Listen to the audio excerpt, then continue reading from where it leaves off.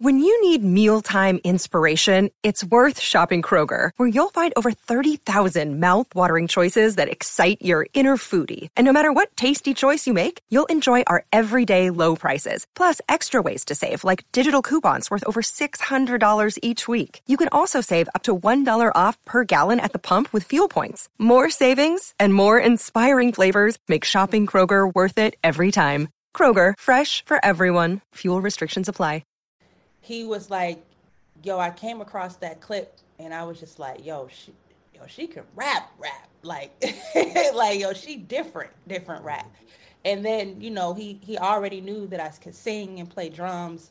I had that music background. So, he had mentioned, he's like, yo, I see myself in her. Hey everybody, I'm Reggie Williams, founder and CEO of Ambrosia for Heads, and with me I have Jake Payne, our EIC. How you doing, man? Man, I'm doing well. How are you? I'm doing great. You sent me a song yesterday, Hazy Shade of Winter, by Simon and Garfunkel. And, I know the Less Than Zero song, but I was thinking today, you sent that because it's starting to actually get kind of gray outside, right? Starting to get hints of winter. Yeah, I mean, it's funny because last week, you and I had the chance to get up for the first time in, over 6 months, and the weather was like 70s. It was beautiful, and now here we are, like here in Philly, it was like in the 30s through the night. I had all my windows closed, which I never do, and I mean, winter is upon us now. Yeah, no, it's crazy. So I heard that song late in life. I actually was exposed to it in high school through the Bangles on the Less Than Zero soundtrack. They did a cover, and that soundtrack was dope. It was on Def Jam. I think Rick Rubin produced quite a bit of it.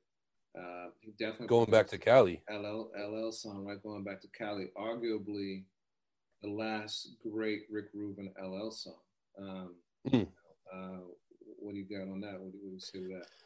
Yeah, I mean, going back to Cali, this might be sacrilege to some, but it might be. I mean, depending on the day you catch me, but I would say 2 out of 3, it's my favorite LL song, and it's certainly one of my favorite music videos of all time, which I believe Rick at least co-directed. I mean, it's just so artful, and you got the 68, 69 Corvette, and it's just LA as hell, but it's very film noir. Like, I love that record with the horns and the bass, and it just always sounds great in a customized car system. Black and white video, really slickly shot. Less Than Zero was one of those films as a teenager that was disturbing. It was like Empire Strikes Back as a kid, and that the ending was really bleak. You don't usually, back then, like especially like 80s films, there was like a kind of a neat resolution, and this one was bleak. So it was kind of like a coming of age. I think that song represents a coming of age for LL too.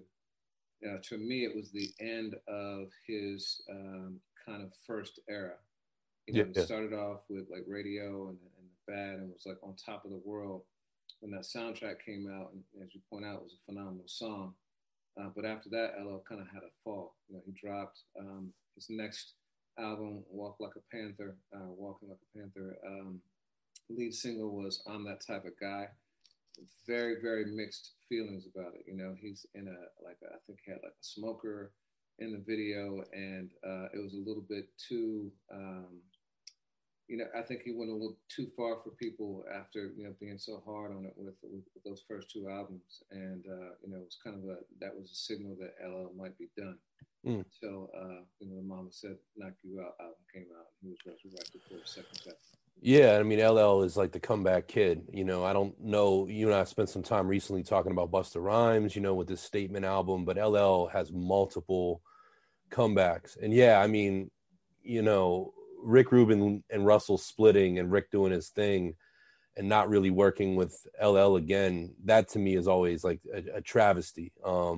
Maybe even far greater than not working with Run DMC again, who, kind of steered their own course a little differently. But yeah, and to your point, doesn't the Bangles version of Hazy Shade of Winter open the film? Like when the movie begins, isn't that what's playing? I could be mistaken. Dude, I haven't seen it since the 80s. So oh wow, yeah, but I don't know. Could be, but it has so much more energy than the original. Like the spin is really dope. Yeah, for sure. Yeah, so you mentioned Busta. Before we get into that, I just want to let people know that we got a special guest coming up. Lyric Jones is going to be joining us for a little while. She's put out a phenomenal album. We're going to talk to her about that.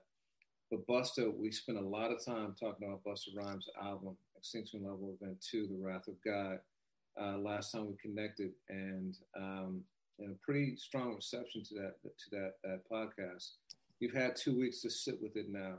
What's your reaction to it like 2 weeks later? One of the things we talked about was the test of time, standing the test of time. It's only been 2 weeks, but how are you feeling about it 2 weeks later? Yeah, I mean, I think the album is just as good as we talked about. I mean, you threw the C word. I couldn't, to be clear, classic. And I couldn't argue with that, even if I was a little bit more apprehensive to use that word so quickly. I played the album and then on Friday, and then I played Royce right after it because, as you know, that's one of the big three of the year, those two and Benny. But it still sounds great.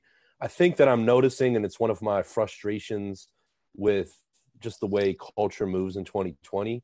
I feel like the daily conversation has moved other places. Now, obviously, too, Busta dropped right before an election. And I mean, music conversations seem to go largely out the window for like 10 days. But I really hope to see this week coming Busta continue people to unpack the album, talk about their singles and things like that. And Busta's already started dropping videos, and as we're going to talk about, has done some really important press pieces to coincide with the record.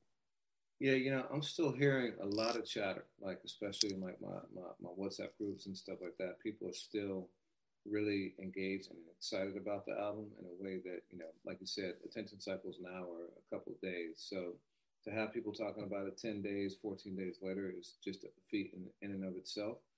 I have noticed, though, that, this comes up in the interview we'll talk about, but we've got a bunch of songs on the playlist, and the songs don't hit me on the playlist in the same way that they hit me when I'm listening to the album. Because it's sequenced so well. Everything kind of builds into the next transitions, and it has more impact. That's not to say they're not great, kind of standalone, but the impact is heightened for me, at least, when I listen to the album. Yeah, I mean, I love that quality. I think the word concept album is often played out. I mean, so many artists feel the need to make every album a quote unquote concept album.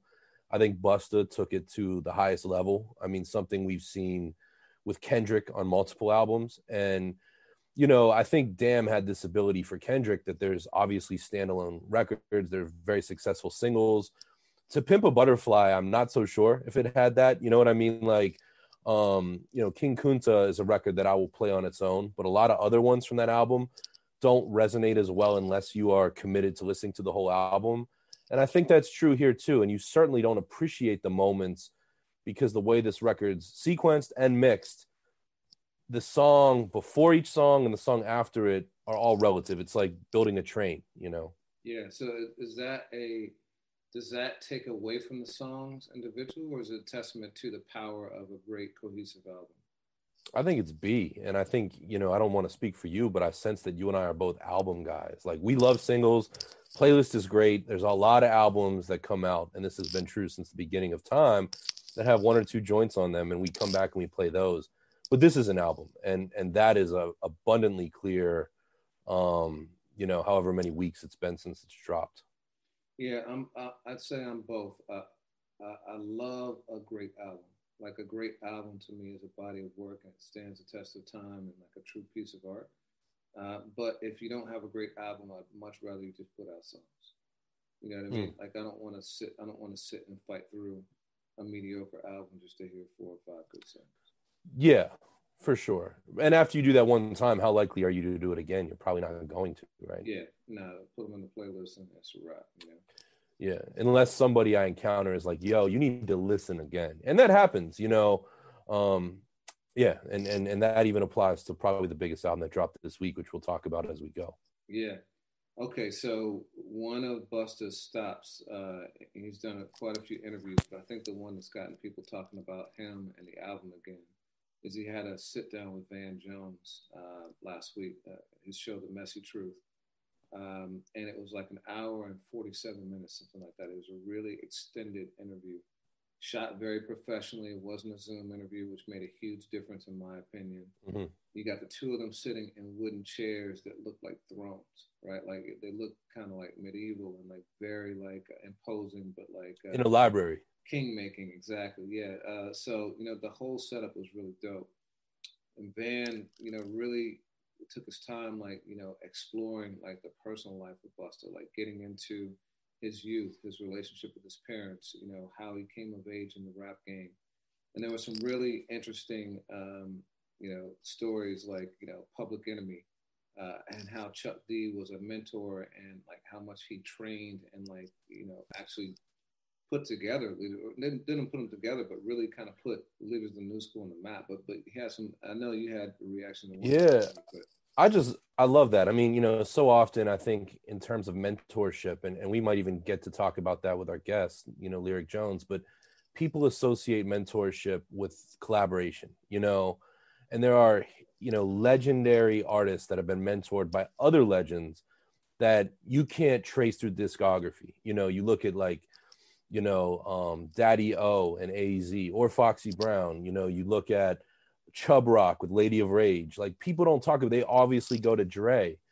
And with Busta, I think people go immediately to Native Tongues without realizing that not only did Chuck D give him his name, Busta Rhymes, after a football star, but Chuck D and Hank Shocklee and the Bomb Squad came up with the name Leaders of the New School before they ever had personnel. And to watch Busta spend, it wasn't like a passing talking point. He spends like 15 minutes talking about how there was this, I don't know if it was a whiteboard or a chalkboard with, or, Post-it notes of all of these different names that PE and the Bomb Squad had for their offshoots.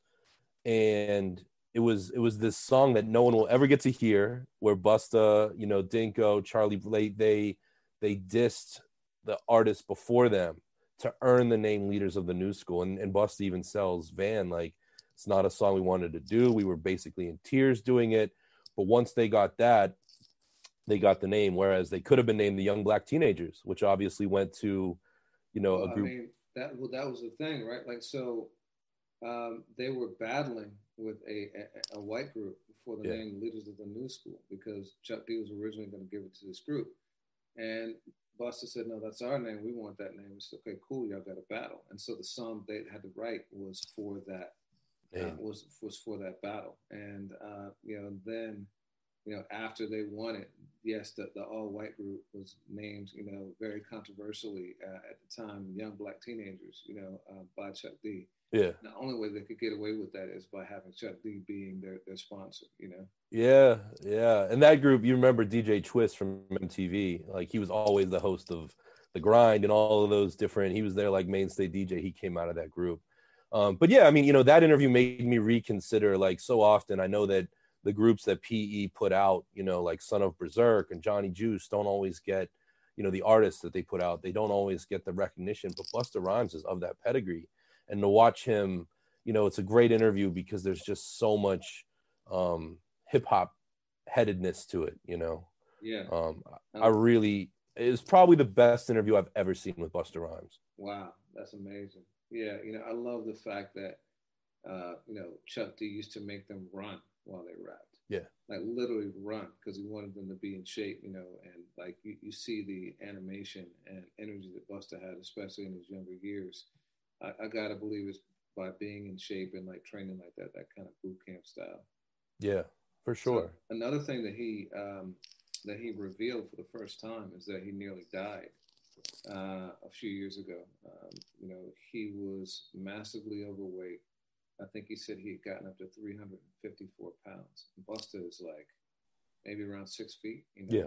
So he gained like 90 pounds and had developed sleep apnea and polyps in his throat, and got to a point where 90% of his airway was closed. And he'd gone to a doctor, just like to take care of something he thought was minor. His polyps had come back and he was losing his voice.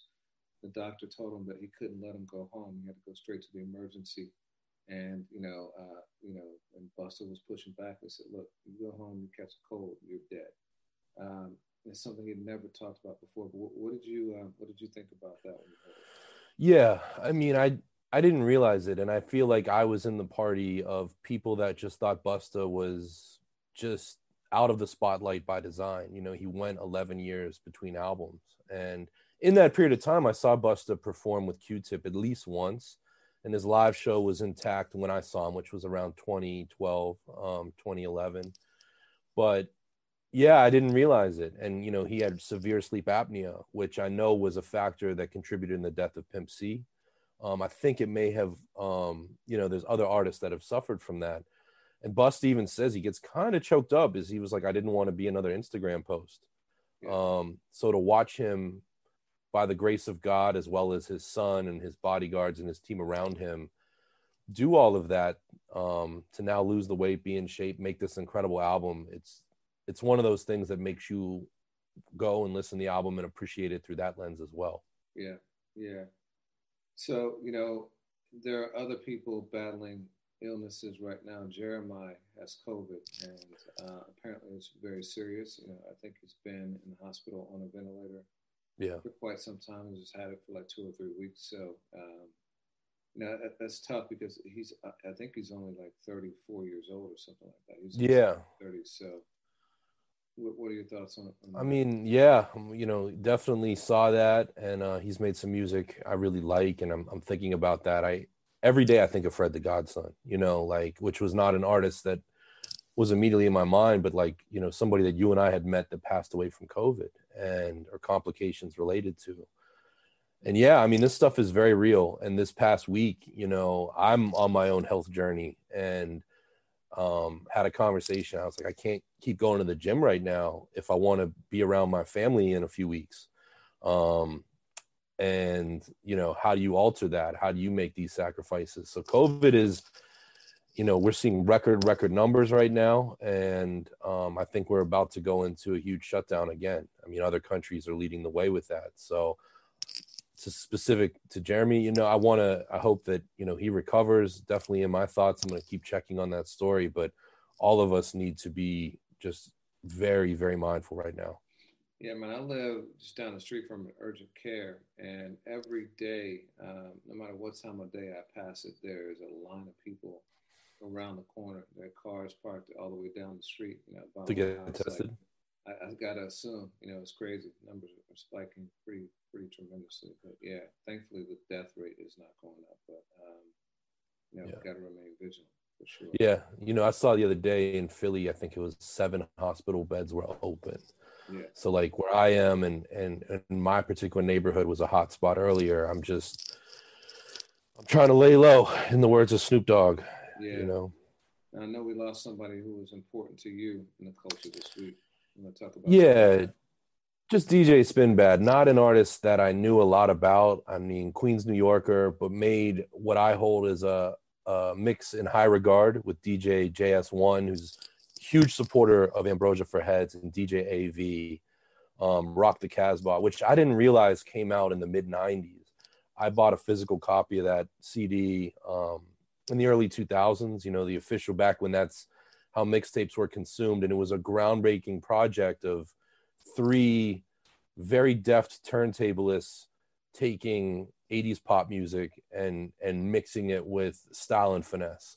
I think it's really, I mean, Z-Trip and DJP, there's some other legendary takes on that, but I think that's the A1, which I encourage everyone to listen to. Cause of Death and stuff like that I haven't seen, but you know, Spinbad he was influenced by DJ Jazzy Jeff, had been a fixture at his playlist retreats that Jeff does with a lot of dope MCs and producers and DJs every year.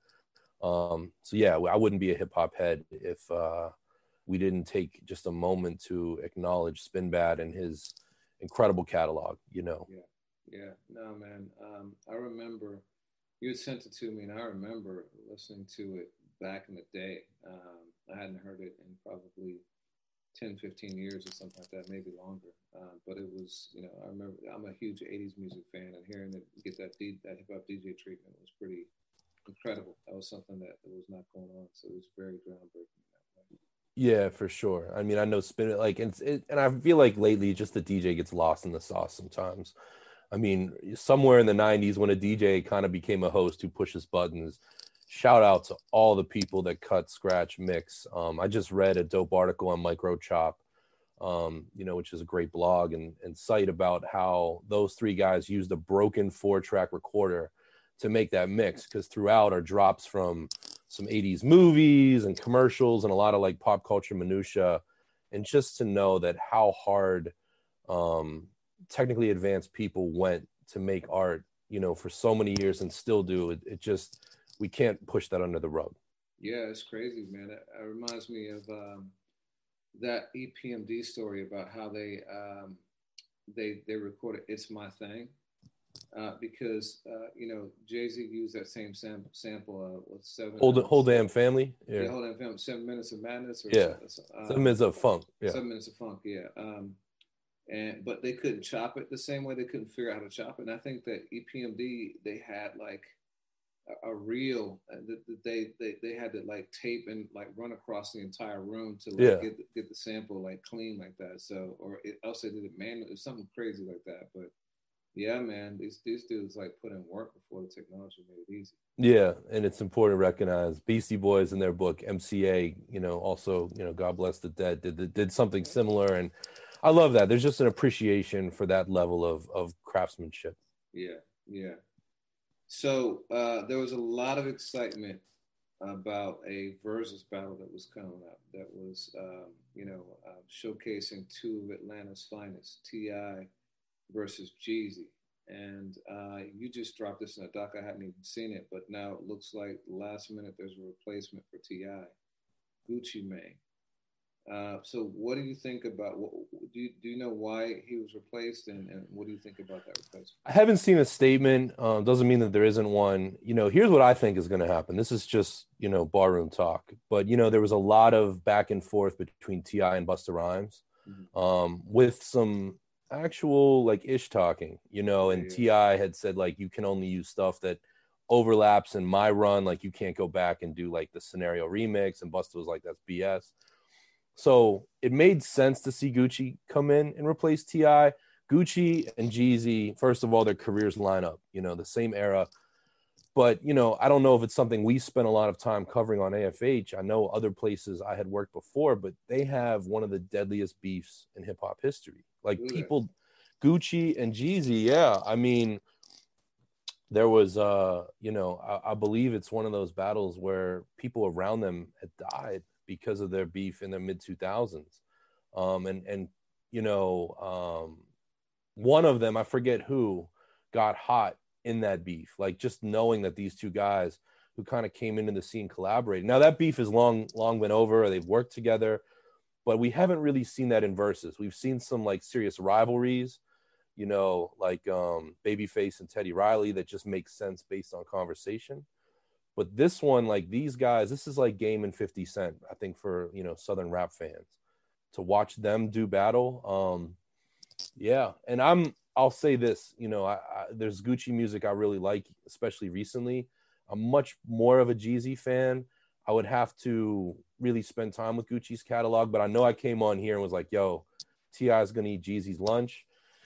This one, I mean, based on my own personal taste, I think Jeezy might have it, but I know there's folks out there that ride hard for Gucci. What about you?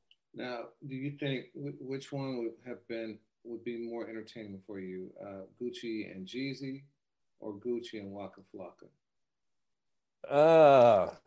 Yeah, I mean Waka Flocka is more. Lyric okay. Jones is here too. So yeah, 1 second.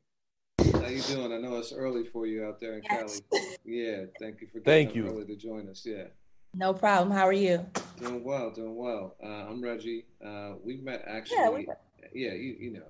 We met in Atlanta, I believe. That's right. A3C, the show you did with Rod Digger. Yeah. Yep. Good to see you. And this is Jake. He's our editor-in-chief. What's going on, Lyric? How are you? Good. How are you? Doing well. Thank you for making the time. No problem. Thanks for covering me. Of course. Especially right now for this project. I need all the promotion in the pub and all that. So thanks for, taking the steps to push me. And you guys have before, so I appreciate it. Definitely our pleasure. We were just talking about verses. The Gucci Mane, and so Gucci Mane just stepped in for T.I., and it's going to be Gucci versus Jeezy. But before we get Yeah, into your yeah, you like that? that's what we want. You Yes, like that? Okay. yes. Why? That's You Why? know better than we do. Yeah, you have that Why? Atlanta roots. Why does that yes. excite you? Why does that I'm excite you? I'm very happy now. That's gonna be good. Yeah. That's gonna be really So good. why does that excite you? Well, when Gucci and uh, it's Jeezy, right? Yeah, when Yeah. Yeah. Gucci and Jeezy were at their prime, I would say their height. I was living in Atlanta, so I was in college when all their hit records were coming out. So I'm gonna be, I would be invested if it was Ti, but Gucci and Jeezy were, you know, just the college days for me. It's Right. just gonna be a nostalgic moment.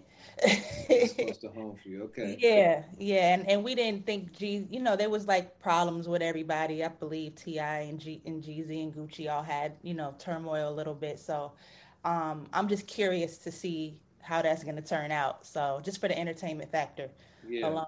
That's one. They got to be in the same room for that one, right? I believe that's how they've been doing Yeah. verses lately. Like Yeah. they haven't been doing the phone Yeah. for months, like Yeah. since the beginning of Different, quarantine. different energy. Yeah. Um, yeah. So What's one of your favorite verses so far? My favorite verses, so because there's been a lot of them now at this point. Um, I really, really, really like was taken over the moon with Jill Scott and Erica Badu. Yeah. Like, Incredible. like absolutely. And Jill was playing like B sides, you know. Yeah. And she Yeah. said, I don't give a fuck. I'm gonna play Yeah. y'all's favorites. So Rolling I really love. Hills. Yeah. Yeah, like Yeah. she was she was digging deep in the catalog, and I'm a big fan of Jill, so I was loving it. Um, I really liked all of them. I really liked Primo and RZA. I was very invested. Like I was on Twitter and talking shit. I was very invested with that. Um, and which one? There was one recently. The most recent one, well, it wasn't Brandy and Monica, Gladys Knight and Patti LaBelle. It That was one, that oh, one. Okay, that was yeah, so wholesome. that I was love on that one. on a Sunday. That was That great. was so wholesome. Yeah. And honestly, I liked the Fred Hammond and John P. Key Oh, yeah, verses. I like the, you know, when I can really go back and dig into catalogs, like the Teddy Riley one was great because it's like, you know, it's taking me back to when I was younger for those. So I really like the ones that took me back to the 90s and like uh-huh, early 90s. right. Um, so I wasn't really, you know, like the Two Chains one and stuff like that. Like I wasn't really running to the computer to watch those or my phone to watch those because it's my era, but it's more the younger generation. Yeah, It feels better for verses when you're getting reminded of records when you're like, Mhm. yo, I was like 6 when this came out. So right. I can't wait for this Tribe one, Tribe and Outkast. Now, Oh is man, that confirmed yet? Or you just? I know there have been grumblings, but I thought I saw it on like a big publication. Like okay.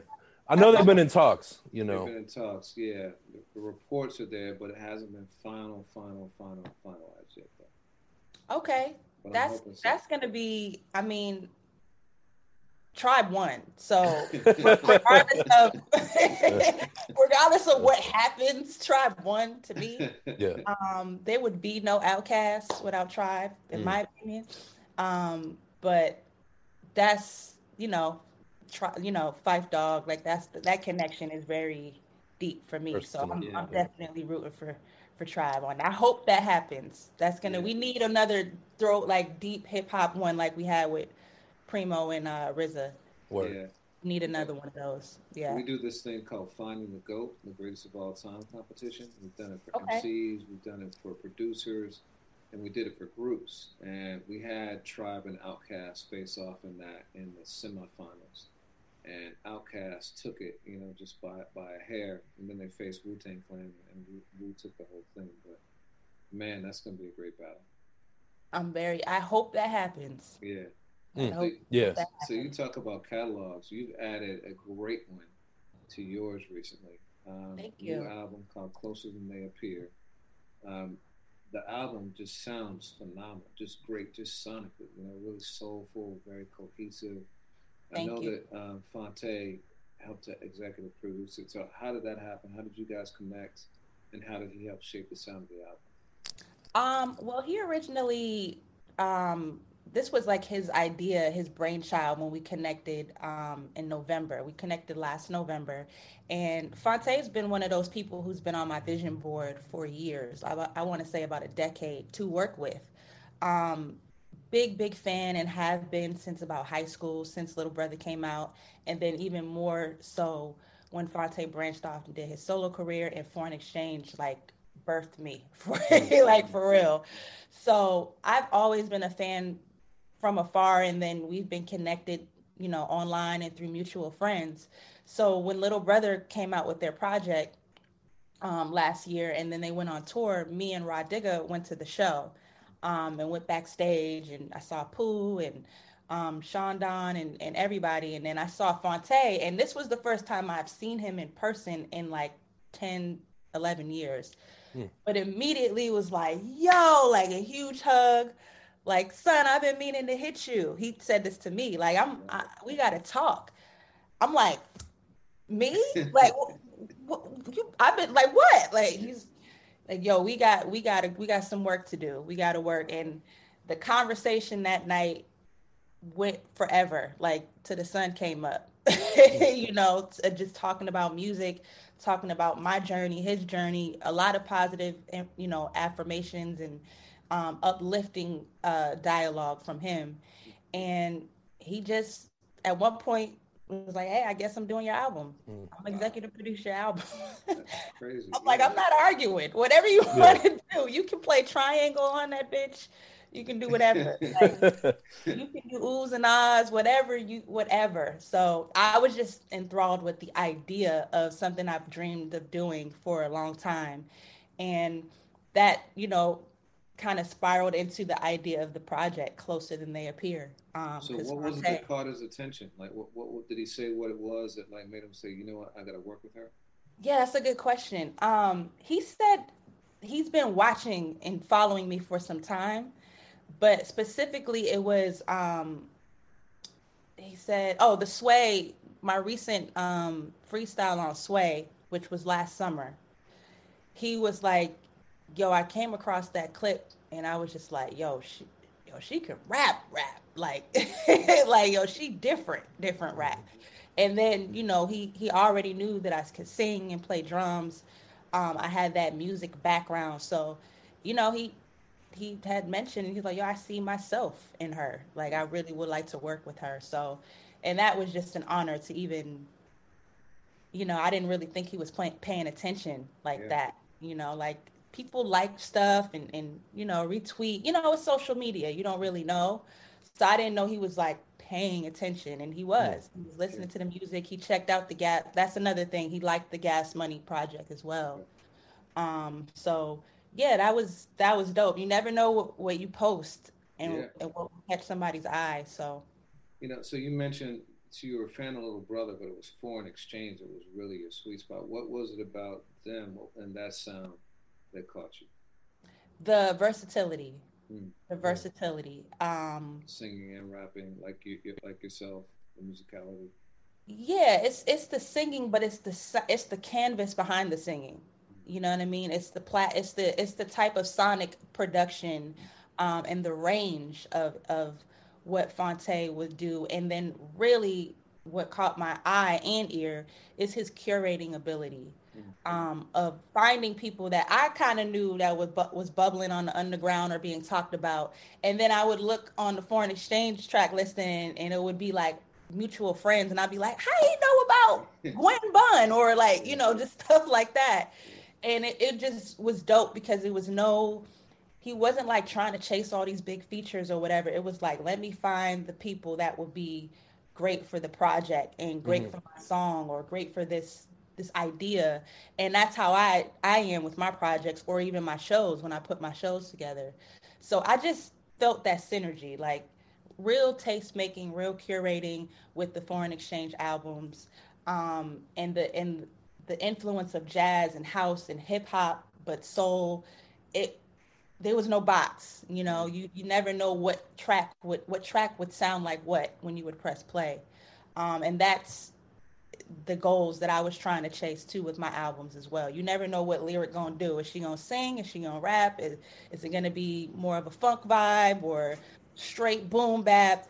And so the foreign exchange template, I would say, really inspired me because not a lot of people would do that or be intimidated to do that. I could hear that. Just the texture, the warm texture of this album. Like Nick's Groove, one of my favorite joints ever, and Connected. And I hear that same kind of soulfulness in your project. So yeah, amazing. And it's dope too. I mean, Phonte went on record and said that he's never really put his all into another artist project like this. I remember when Little Brother popped in the early mid 2000s, everybody out of the Justice League was coming with projects, and all three of those guys were helping them. But to now have all of these years removed, to have that kind of platform and dedication is really dope, and it shows in the work of this album. Salute to you. Thank you. I really appreciate it. So, the title is in reference to mirrors. Every time we're in the car, you see that same kind of expression right beside you.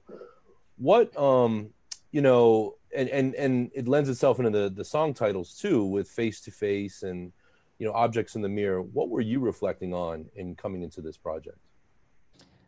Well, Closer Than They Appear came at an interesting time, and just running into Phonte came at an interesting time because I was really starting to dive a little bit deeper into teaching.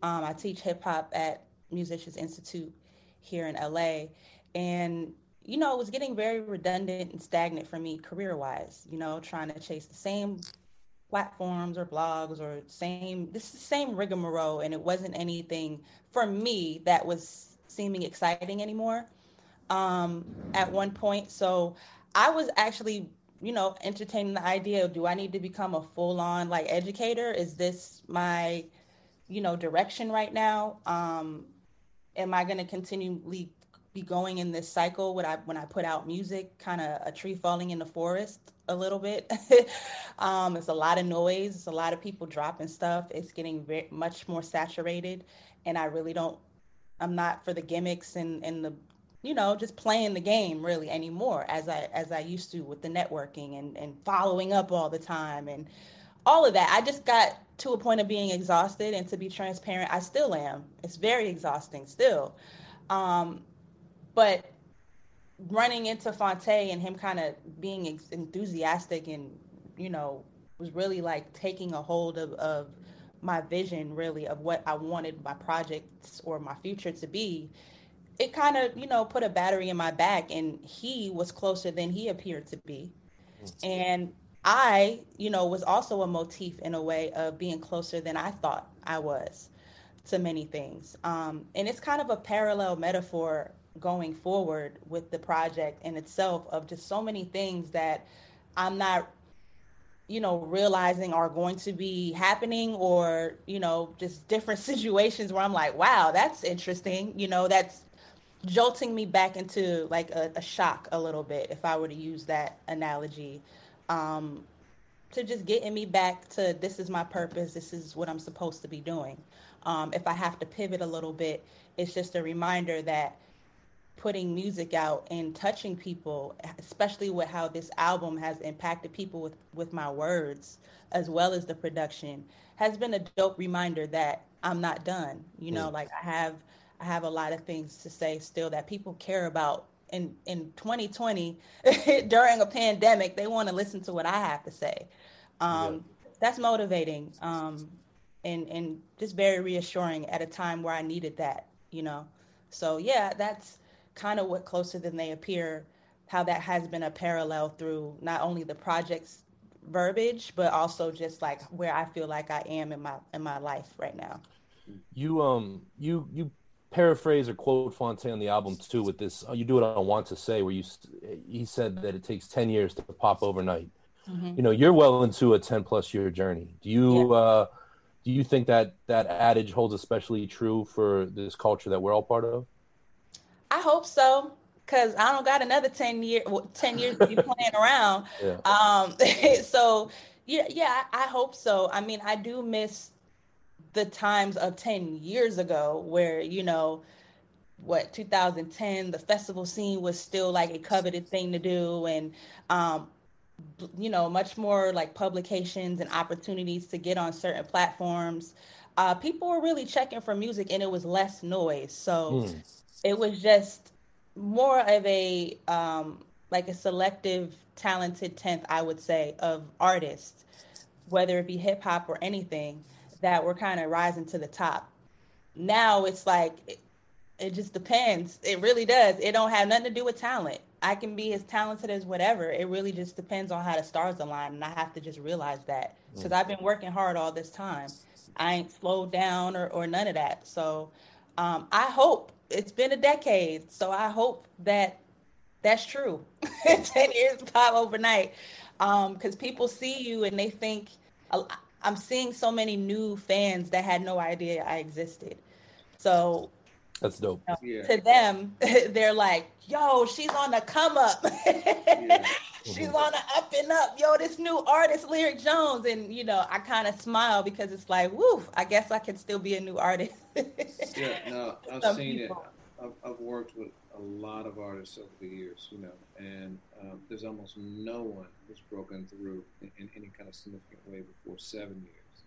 And it's Okay. usually definitely between that 7 to 10 year mark where people just start to get on the radar, right? Right. Like, I think it was like year 7 or 8 that Kendrick was like doing, Section 80, Mm-hmm. and Rhapsody the same way, and like so many of these artists are so talented. So I actually had done a series called Grit Okay. because there's a lot of talented artists, all very smart, very driven, but you have to sustain that for so long, of like the rejection and all those things. So what is it that sustains you, that keeps you going in this? The responses from others. They always say, like, don't worry about what other people say. I can't relate. Like the positive reinforcement, honestly, from the people who do listen and press play is what I do this for. Like, if not, then why are we putting out records for people to listen to? If other people's opinion don't matter, then what? I could just leave it on my phone or leave it on my laptop. So when I do press play, or when I do drop records and people press play and it's overwhelmingly positive, and then somebody like a Big Daddy Kane will repost me, or Pete Rock or whatever. Like, those are the things that go, all right, I gotta keep, like I gotta get up out of bed now, like, because we need that, positive reinforcement and affirmations is my love language. So when I know that I'm doing something right, and the people that I look up to, like, I really respect the opinions of legends and the forefathers of hip hop.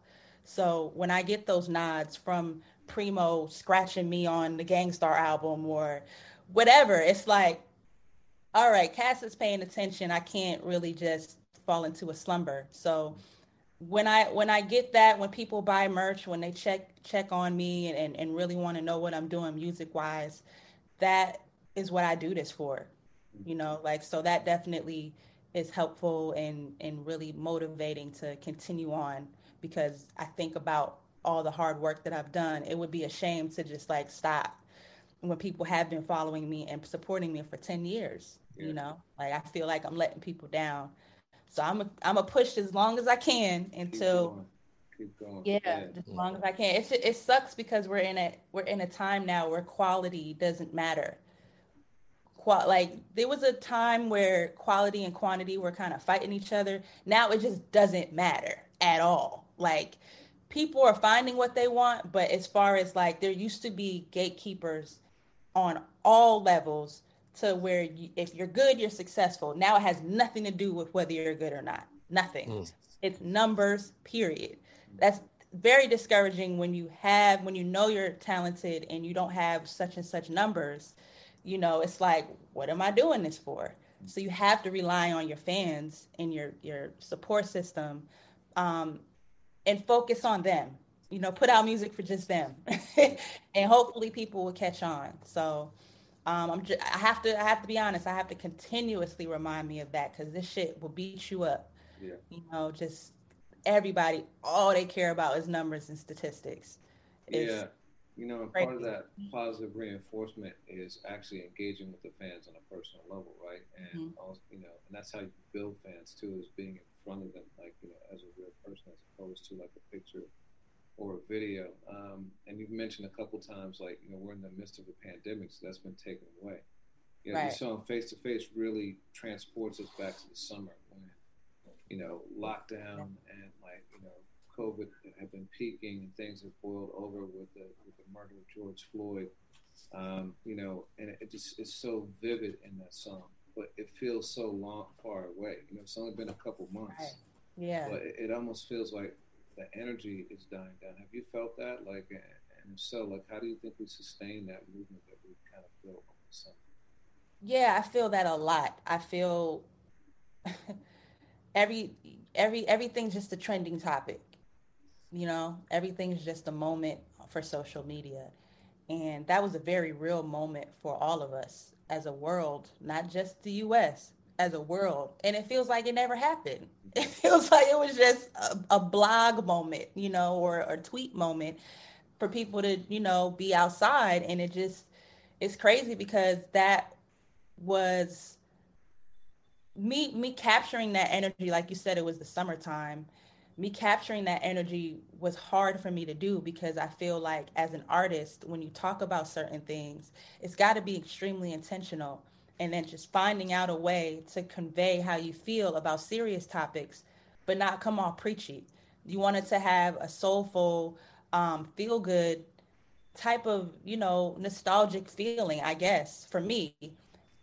If the listener can't see themselves in the record, I feel like we're doing a disservice to our listeners as artists. Hmm. They got to be able to put themselves in that situation. And I personally never really heard any women lately really being vulnerable about that time, and the literally the pulling and tugging of what to pick in a struggle, you know, like what what issues are am I going to have to deal with today, whether it's COVID, whether it's being black, whether it's being a woman, whether it's being a woman in hip hop, whether it's living alone, whether it's dating, what, it's just like it was nonstop for me. And I just needed to find a way to tell that from a woman's perspective, but the fellas can understand it too, you know, like just feeling that. And to me, that was my overall goal. And I feel like today everything's just moving so fast, and we're moving on to the next thing, to hashtag. And you know, I don't really know how to digest that. I don't know. You know, it was real for me, and all I could do was express it in my music. In that same, you know, in Face to Face, you also mentioned, and you a moment ago you spoke about finding the hope, finding the good, and in that song you say, you know, lately I've been, you know, kind of seeing, what is it, not reflections of God, Reminders of God. Yeah. reminders of God. Can you speak to that? I mean, just in a year that has been marred by so much challenge and all of that's going on, like what have been your affirmations in the world of 2020, you know, beyond your career, of just like, yo, like what's holding you down like that? Man, Jake, to be honest with you, like to wake up every day, to see the sun every day, like to get up in 2020 when we're in a pandemic, a deadly pandemic, a financial turmoil, and I'm able to go into the kitchen and cook something, or I'm able to walk to the store, or I was able to just sit and just celebrate and really just honor God for those small things that I was overlooking, that we often overlook. You know, I was able to breathe. I was okay. You know, I'm over here whining about how I feel emotionally, which is important. But it's like, yo, I'm okay. I'm good. I got my parents are good. My family's good. I can call up my friends and you know, like, I'm good. I got a little bit of a nest egg money wise where I can handle things. And I was creating a little bit more as far as just playing with DJing and the TC Helicon for Tiny Desk. And I had to just remind myself, I'm good. God is reminding me, like, I'm okay. You know, Mm. like things are in disarray right now in the world. But, you know, as long as I continue to try to get my mental and emotional state better, you know, I'm on the right track. So that was that line too. Like, you know, That's why I said Survivor. Yeah. You know, many ain't beating the odds. Like it's like I don't really.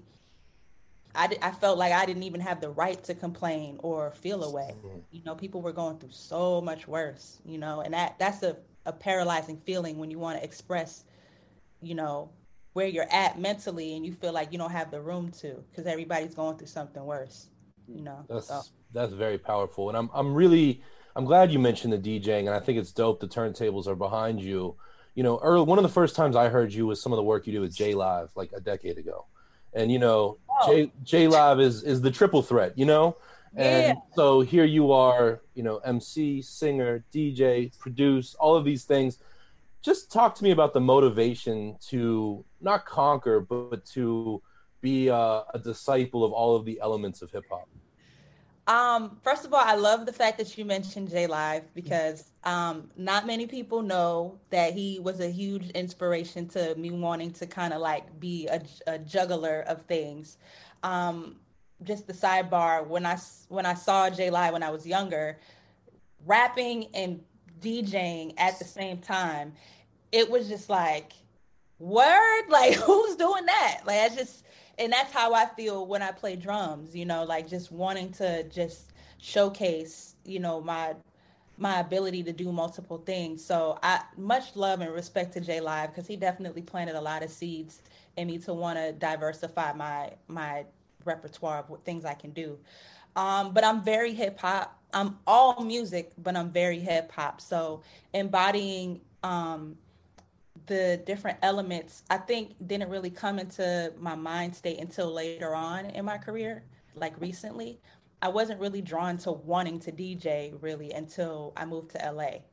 The DJ culture in LA is so strong and so like loved and respected that I kind of it just fell into my lap, just wanting to learn it and be a little bit more of a curator of music. And it's powerful to be able to control people's vibe like that. It's the same as being a musician playing music or being able to rap and move a crowd.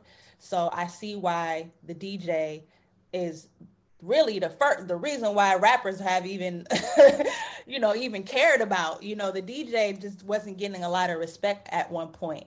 They were just becoming obsolete as far as how integral they were into shows and just the MC period. So I just got back into my hip hop bag and really wanted to just, it came natural to me just to be able to blend and stuff. So when I see I'm falling into that, interest, I just kind of fan the flame in and see how much I'll stick with a certain skill set. You know, you mentioned Rod Digger earlier, and I know you all have a special connection too. Can you talk Yeah. about that relationship? Yeah. Me and Digga are very, very close. She's like a big sister to me and definitely is a great balance of like a good friend and I can just goof off and be silly and even just whine to a fault, but also just kind of like a mentor and will get me together when I need to be and definitely giving me gems and jewels throughout my career, and opportunities. She tells people about me and everything, and that's very rare in this game. People are so temporary and just come and go. Um, but Diggins has been over here. She's crashed at the crib. Like we've been on tour a couple times. Like that's a relationship that won't weather away. And I'm just very blessed to have somebody that really cares about me and won't steer me wrong, but also I can be myself. Like the flaws and all, that's so important to just be able to be yourself, even when you tripping, just to have somebody just be like, all right, Lyric, I'll let you act a mess, but later on we gonna talk. Other people just judge you or talk about you, don't let you be human when you in this industry and you're an artist. So to have her kind of be that balancing of the scales to so many extents is definitely a blessing. So I love Digga, and hopefully we gonna get some new music from her soon. I'm still pushing her, drop some records. Yeah. But yeah, that love Digga, and she's helped me in so many ways. Definitely talked to her all throughout this quarantine too. So definitely a good a good friend to have in your corner. So love you, Digga. So Digga, J Live, Fonte. Hmm. Who are some other MCs who've inspired you along the way? Inspired me along the way. MCs, a lot, a lot of people. Radar. I have to since we went all the way back to J Live. I want to shout out Radar Ellis. He, kind of got me in, can't say kinda, he got me in the game. He was the first one to put a microphone in front of me and stick me in a closet and get me to rap at age 15. So Mm. I'm very inspired because I see him still putting out music or still at least writing. So I can foresee myself like when I have kids or get married, like he's still in love with music. Probably not the same way when I was younger, but he's still creating and producing and he's teaching now and he's a DJ. So I followed in his footsteps literally. From DJing to teaching to to being an MC. So Radar has definitely inspired me a lot. So much love to my big brother. Nas, Black Thought, um, Black Thought for sure because of his band element and the way he performs and his breath control and just all the essence of being an MC on a live perspective is really like sharp and skilled and people don't really care about skill and practice and breath control as much as they used to. So I really Black Thought needs more. We got to give him more flowers for that. Mhm. For as long as he's been in the game, like he has birthed a lot of us. And Nas, from the storytelling perspective, um, is a real reason why I'm so transparent as well. Pharaoh Monch too, just so transparent, but putting the bars in there so you can get the medicine with the candy, so to speak. I really like that style. Being able to be very skilled but still telling a story is very much Nas and Pharaoh. So I would say those three guys, aside from the other people you mentioned, for sure. Okay, that's a pretty heavy crew right there. Yeah. Yeah. So you mentioned the challenges facing women this summer and Reason. Reason from TDE. Yes. He just dropped an album. He's got a song on it called Fall. Did you hear Oh, that song? no, I haven't. Okay, he talks a lot about the challenges facing women in hip hop. Pressures to be hypersexual, pressures to like sleep with people, like all these things that like women in hip hop have to face uniquely that men don't. So, what do you think about like that? You're not alone in recognizing those things. The guys are kind of looking out too. But what do you think about that? What do I think about? Like, what was his perspective on it? Was His he just perspective is that the song is called "Fall" and it's "Don't You Fall." He's encouraging women to stay strong and not succumb to that. And mm, I know that there are a lot of women rappers, especially these days, who have taken that stand. Who don't compromise. There's Rhapsody, No Name, Shay Noir, yourself. But can you talk about the challenges that you face as a woman in hip hop? um definitely have, people will try you. I'll say that. People will try you. And it be the ones, I haven't heard Reason's record. But it'll be the ones who kind of come off as, the peace queen fellas and come off with respect. And their intentions are very, very, opposite. Like they'll reel you in with the syntax and the verbiage of wanting to respect you or work with you. So I've been bamboozled a few times because, going back to my big bro Radar, I was kind of spoiled coming up. Like I was actually treated with respect and actually treated like a little sister, and not, sexualized or any of that. So the older I was getting and people were kind of coming at me with the initial energy like Radar or J Live or whoever, and then they'll flip the script, I'll be like, wait a minute, I thought we was going I thought we was going to make rap records, like Right. what's going on? And then your emotions get confused because we're still women, so music is still very powerful. Sometimes there's a mutual attraction there, and other times I feel like guys have there's been no intentions to go any other way from a women's perspective, but the guys will try you and then they'll just see how far they can go. I don't necessarily think that's a problem, but I don't think people really are reading body language and just energy the right way in my experiences. I've done things that I wanted to do and other things that I just was like, man, I didn't really want to, involve with so and so that way.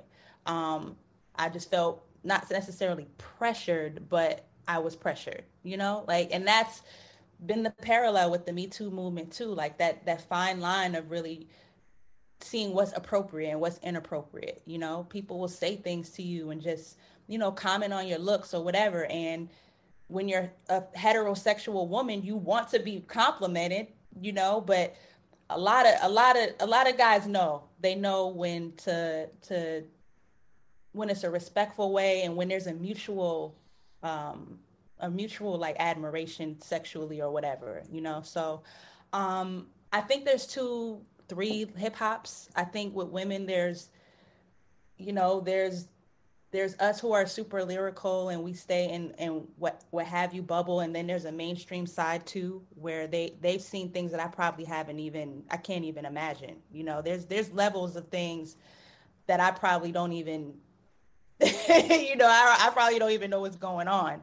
So I don't think things have been totally bad, but it be the ones that come at you with the intended respect that make you feel like shit later. So yeah.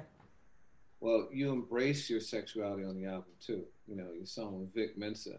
Yes. Y'all have a lot of fun on that record. Vic is another personal favorite of mine too. I've worked with him a lot over the course of his career, so it was great. But how did you guys connect, and can you talk about working with him? Yeah, well, that was all Phonte. The true executive producer moment right there. We started working on Show You How when I was in Raleigh. That was one of the last songs we got a little chance to get started on before I came back, and then back to LA, and then COVID shut everything down. But I remember us distinctly talking about, like, a lot of women, when they're not doing the overly sexualized style of hip hop, which is the mainstream. Let's just be honest. That is what mainstream women hip hop is right now. All sexual, all, whether it's stripping, or whatever. And I'm okay with people having a certain perspective, but I also miss the days when wordplay was a thing, where being subtle and being, clever with talking about making love or relationships or just straight up having sex was, cleverly talked about and played with your words and pen. So I remember Phonte going like, yo, we need a song on the project that's just playful and really shows, like, you all woman, like, you have these thoughts too. I was like, I agree, like, I just got to find a way to do it where it's not jarring, but I agree. And a house bounce type record was just so perfect to do with that. It was just so playful, and, it just brings you back to the 90s where you're singing along. And if you're listening long enough, you know what I'm talking about, but just at face value, it's a good bop that you can rap along to. I don't think I cussed one time in my verse at all. So I miss those days. So at first, Phonte was going to rap at Vic Mensa's part on the record. And then he was like, I think that probably isn't the best idea considering I'm executive producing your project. It probably would be dope. Let's try to think of another, maybe like young dude, because you're trying to teach a young dude something. So somebody that's more in your peer group. And so we ran through a couple names, and I said, I like Vic Mensa. You know Vic? He's like, yeah, I know Vic. Like, yeah, I like him. He's like, yeah, I like the idea of him on the project. Let me see what I can do. And then next thing I know, I got the record with his verse on there, and it was perfect. It was just exactly what, I thought it would sound like. Like Vic has been somebody similar to me where he can be on a Kaytranada record and then do some boom bap and then do primo, and, so I wanted somebody that was like-minded and versatile with their pen, and can kind of style on any type of canvas. And he was perfect. He was just straight to the point, and I'm playing wordplay and everything. So it was a perfect balance for that. And credits to Fonte. He made that happen for sure. And thank you, Vic, for hopping on there too. Yeah, so Tay didn't rap on that record, but No. you had both him and Pooh on Cruising, and Yes. none of y'all were cruising. Y'all were going in on that record. So did you feel like added pressure, like, with two lyrical legends like that to step up? Because you more than held your own. Yeah, I didn't really, no, I didn't feel any pressure. I've been doing this a long time, Right. like I'm not a new rapper. Like, Yeah. so no, I actually felt super comfortable because now I'm rapping with motherfuckers I want to rap with, Yeah. not saying that I wasn't before, I definitely have done some great collaborations with some incredible MCs, but from the track to the scheme of how we started every verse, like that's the type of shit that's my kind of raps. You know what I mean? Like just a theme, and I love schemes. Like I really love schemes. So when Fate sent me the record, first of all I felt like a guest. First of all, I'm lyric and I'm a guest on a Little Brother record. To me, in my brain. So I think that's where the energy came from my pen, because I'm looking at like I'm a guest here, so let me support my brothers. Versus this is my record on my album and they're supporting me. I guess that's the emotion I had to do mentally, to get my pen to where it was. But it was super. I felt super comfortable. Them niggas was styling on there, so it it, Yeah. it left me. I'm not comfortable when there's just like emptiness and it's just talking about fluff.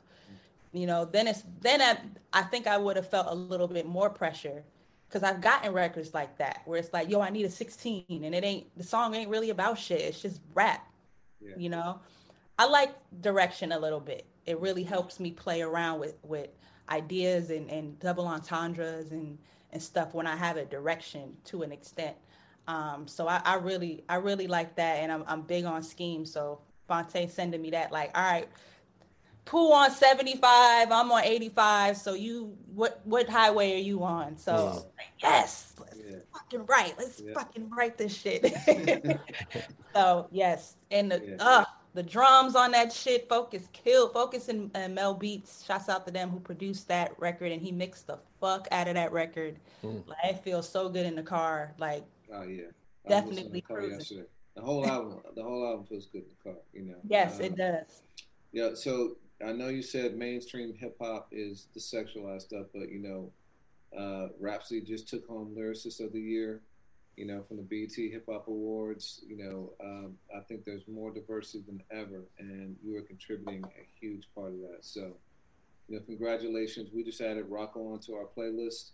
Oh, Gonna dope. have Thank in you. heavy rotation. That shows the educator in you Yeah, big time. That yeah, joint, yeah, yeah, Oh, thank you. yeah. Thank you. yeah, Yeah, and again, mainstream me, a lot of people are noticing a shift a little bit, but it's still not on a mainstream level. yeah, Like getting one of us who's very lyrical being mentioned on, lyricist of the year on BET, no shots on BET, but it's still not, that's not enough. There's way too many of us out here yeah, bussing for there to really just be a representation of just one, yeah, and I love that the door is being, and shouts out to Rhapsody, because she's definitely making her rounds on like Busta's album, and more on a mainstream level to an extent, but it shouldn't just be one.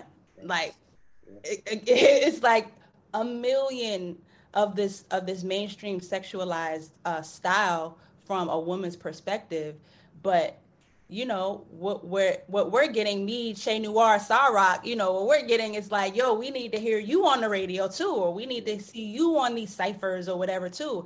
I don't understand why I can't. There has to be one person when we see these covers on Double XL or whatever. It's just always this one. It's always a representation of one, as if a lot of us can't really play in the same sandbox per se. yeah, When the guys can, the fellas, it'd be like 60 people. So it feels good to see lyricism represented through like Chica and stuff like that. But it definitely needs to be on a more mainstream level with sales and record sales and stuff too, and platforms, Grammys and Billboard Awards and all of that too. You know, Mm-hmm. that's what I mean by mainstream. Like, Yeah. not just because, you know, Ambrosia for Heads knows me, but you know, it's like we pulling for teeth just to get other bigger platforms to see that it's more than just one person. So Yeah. Well, we're gonna keep grinding for you, and you know, thank you. congrats again on the album, Closer Than They Appear, on every DSP out there. Definitely great listen. So thank you for joining us. Thank you. I Thank you. appreciate it. Yeah. Thank you guys. And yeah, let me know if you need me for anything else. All right, awesome. So, Got you. Yeah. Awesome. All right, later. all right, take care. Thank you. Peace. Yeah, so that was great, man. Absolutely. Big fan, big fan. I did meet her at A3C. She and Digga did a collabo together, and I think I recorded it and posted too. It was awesome. But like, just I think I remember just that. a phenomenally talented artist. You know, I didn't even realize that she played drums too. You know, that she got done with drums too. But just like a quadruple threat. So amazing. Yeah, one thing I love about these Zoom interviews, I mean, it's wild because it's on the fly and sometimes there's technical difficulties. Thankfully, we didn't have any this time, but you really get to see artists you admire in their element, and to see, you know, Lyric with the turntables and the mic right there and all of that was just dope. Yeah. So before we wrap up, there's a couple things, a couple other things I want to talk about. One is Westside Gunn is in the news. So he officially is off Shady Records. You know, I guess they signed it's almost been like 3 years now, but More than, yeah. we didn't start to see product though until a year or so ago. So it feels pretty short lived. But what's your thought on that? You know, you've made a point to me just kind of in the kitchen, the professional kitchen, and you're like, labels don't matter. You've been saying that to me in recent years, because I'm somebody that gets very hung up on the old school of like James Brown on Polydor, like, and I think this is a case where labels don't matter. I think that Westside Gunn's success, and this is equally true of Conway and Benny, has been, you know, very much achieved on their own. There are people in the background, peers, executives, things like that, that I'm sure have, you know, pulled strings on the machine. But this is one more case where, I don't know that an association with Shady, other than just name brand recognition, did much for Westside Gunn. So I'm not surprised. Yeah, me neither. You know, it was a great look. I think it definitely put them on the mainstream map, you know, just to go back to kind of some of the stuff that Lyric was saying, you know, in showcasing them. And that's a huge cosign for like an Eminem to recognize Griselda, who was largely underground and very like, you know, hard scrabble and very different than Eminem's rap at that point. Yeah. It exposed them to a completely different audience and took them to a different level. But those guys have always been about building their own movement, you know, and I think that, you know, they are all kind of their own bosses. And so to have their own label makes sense, you know, Benny with Black Soprano family and Gunn doing his thing. So, you know, it was surprising. There was it sounded like there was a little, they didn't part on the most amicable of terms either, because I know that Gunn thought that, you know, they weren't promoting his projects in the way they should have. But, you know, I think a lot of times these kind of moves are blessings in disguise. So, yeah, I don't see it slowing down that movement. Yeah, no, and it's a dope part of history. I mean, you know, the first time I had certainly heard Benny and heard his name, but the first time I remember seeing his face was in that, you know, Shady Cypher, where you got, you know, Gunn kind of making an introduction, Conway, Benny, and then Boogie, which was a great moment for Shady. And one thing I will say is a testament to M and Shady, because we're coming up on a year since we got, you know, What Would Gene Gunn Do? Shady didn't change these guys, you know, even in Conway's song with M, you know, the Bang remix, M stepped into their world, not the other way around. And I feel like Shady and a lot of other high profile labels 10 years ago weren't so deft at that. So these stories are interwoven. I mean, and hopefully it's a situation where, like, you know, I try not to read the tea leaves too much. You know, Conway tweeted something that was very cryptic this week about, you know, kind of disassociating. And some people were like, oh, does that mean Griselda? I suspect that it probably means shady. But I wouldn't be surprised if 5 years down the line or 2 years down the line, we see these guys still in good terms with each other. And that's the magic, too, of M. I mean, M and 50, as far as I know, have no longer a business relationship, but those guys continue to support each other. You know, M still supports Alchemist. There's just a host of that. And I hope that this isn't the end, but yeah, I think Griselda can do more on their own than any label can do for them at this point. Yeah, for sure. One of the best freestyles I've seen in a while dropped this week too. Reason had a Funkmaster Flex freestyle, and he killed it. I thought that was super dope. Did you get a chance to check that out? Absolutely did. Outside the barbershop, he had some slick punchlines of Joe Budden, Living with Sin, James Harden punchline. Yeah. You know, Reason is so dope. And, you know, you mentioned him in our conversation with Lyric Jones. Reason is one of those artists. JID is one of those artists that, you know, yes, they're out there. They have great streaming numbers. But in terms of really having a hip-hop head to hip-hop head conversation, you need those moments. And, you know, Flex being a beacon of East Coast hip-hop culture, New York, tri-state hip-hop culture, that was a dope get. And the fact they did it outside the barbershop, yeah, it's funny. Flex putting his mask on after the interview was kind of funny too, but that just made me laugh.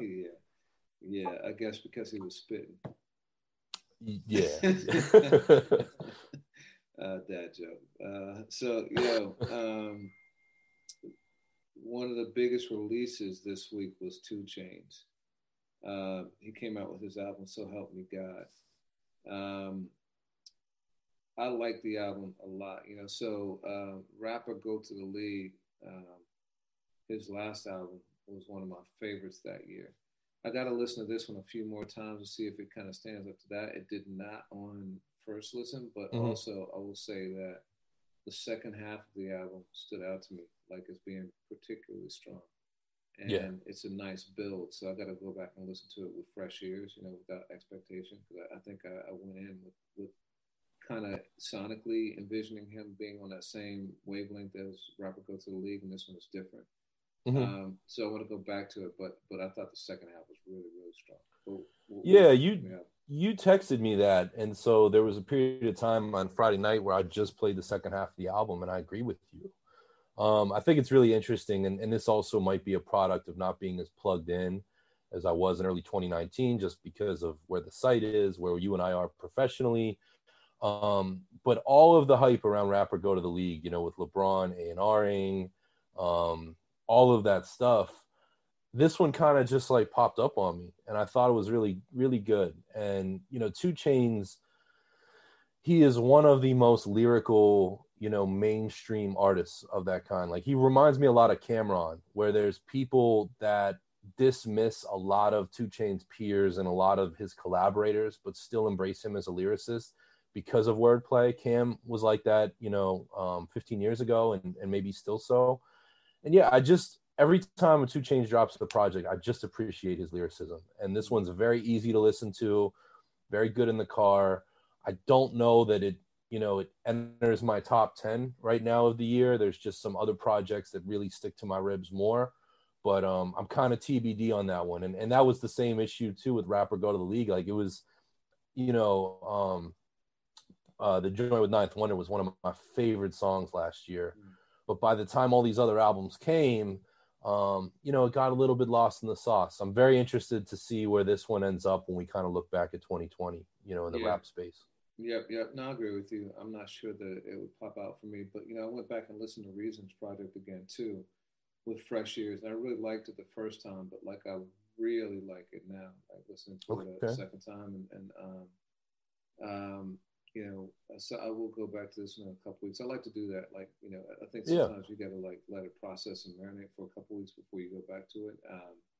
But I will, you know. So some of the joints that stuck out to me were Southside Ho, big time. Which is, you know, his semi-ode to Jay-Z. You know, he was on Breakfast Club talking about how he's asked Ho to like give him a verse 3 times now, and hasn't done it, so he's about to give up on that dream. But he sent it to Ho, like, you know, hoping that he might, you know, get on it. And it's got the chorus from "Feeling It," sung by Seven Streeter. And it's very subtle, but there I think are strong kind of hints toward the track of Dead Presidents, and just kind of like broken down. Wholeheartedly agree. Yeah. So great song. Then YRB with Rick Ross is just that is a monster. Man, you love Ross on everything though. Come on, man. Like, and I say that with respect. No, and that is good. That one didn't stick to me, but when you put me on a Feel Away though, which is funny because in my mind, I'm not chomping at the bit right now for Kanye verses. Yeah. And that one, the chemistry there, I actually had to look and see if Ye, produced the beat, but it's his man Mike Dean, hip hop legend. But that one's special, and that, not to jump ahead, but that one, Ye's verse, as we talk about Jay references, it reminded me a lot of Jay on the Diamonds Are Forever remix, because Kanye comes in and says he's in the studio with Dame and with Biggs, and then he makes a line in the next step, like, people going to feel a certain way about it. Right. So I thought that was interesting when you add it to talk about slaves, like he's going in people. Yeah, but I like that joint, and it's great to see Brent Faiyaz on a high profile hip hop song. Yeah, for sure. So 2 Chainz. Any other thing? Anything else stick out? I didn't realize it till this morning, but it's always worth noting, especially since we've talked about Outkast in the the podcast, is Andre 3000 very quietly spit a guest verse, and we've seen 3 Stacks pop up with Frank Ocean, we've seen him with James Blake. This was home team. So Goody Mob released an album on Friday called Survival Kit. All, if not largely, produced by Organized Noise. It's kind of coming through ON's label in the Dungeon family, and 3 Stacks appears on a joint called No Cigar, and he plays cleanup on it. His verse comes right at the end. It's always worth noting when Andre drops a verse. So I don't love the beat, to be honest with you, and I hold Organized Noise and Rico and Sleepy Brown and Ray Murray in the highest, but it's cool to see Andre keep it home team like that. So that was big for me. That dude just sneaks out 2 or 3 verses a year and just destroys it, like every time. It's amazing, man. And that's why it was so strange, so jarring to read that article a couple years ago where he was saying he didn't think that he was still like capable as a rapper, and that's why he put out an album. It's like, dude, you're killing the game. Like, just like, please, like, let us be the judge, not you. But, man, all I wanted to do was run into him, and when he was here in Philly for like 6 months shooting that movie or show, I still haven't seen it with Sally Field, but he was on many corners just playing the clarinet, vibing, and I always wanted to just give him my respect, because he's definitely one of my favorites. Another joint, there's just 1 or 2 others I think that are worth mentioning. So Your Old Droog is ramping up with a new project, and he got one of his biggest collaborations, I would say, to date.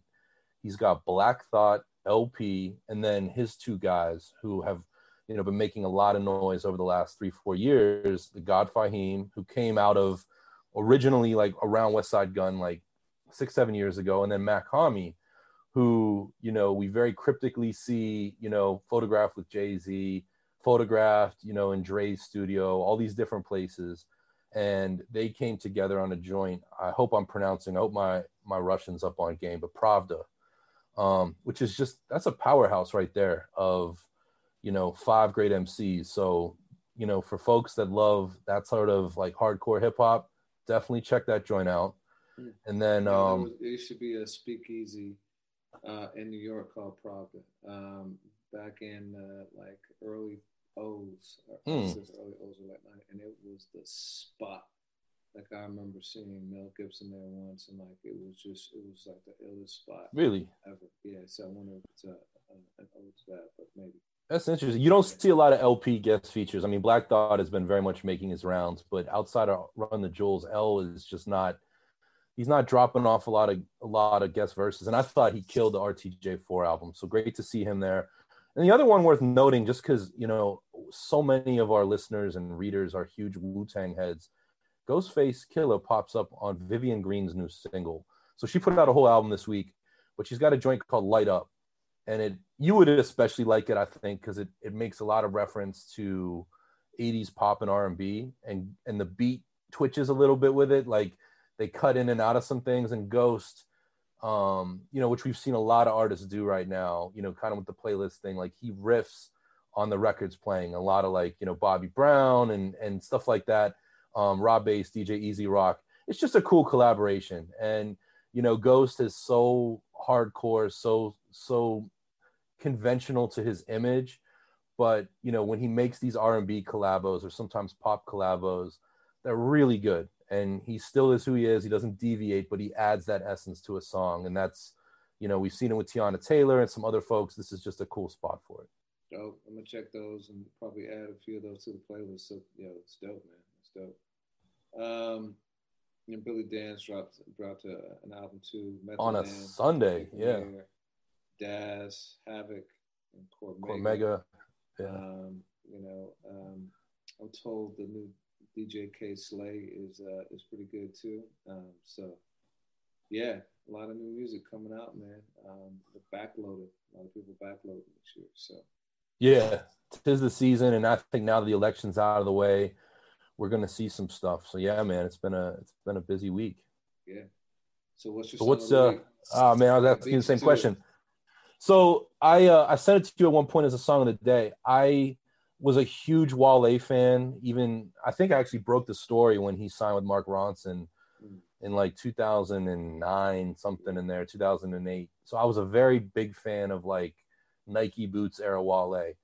And I love his album Ambition. But I've been a little bit cool on Wale in recent years. And then I came up on my daily mix. He's got a joint that came out this summer called Movin' Different with McClenny, and it's like a hip house.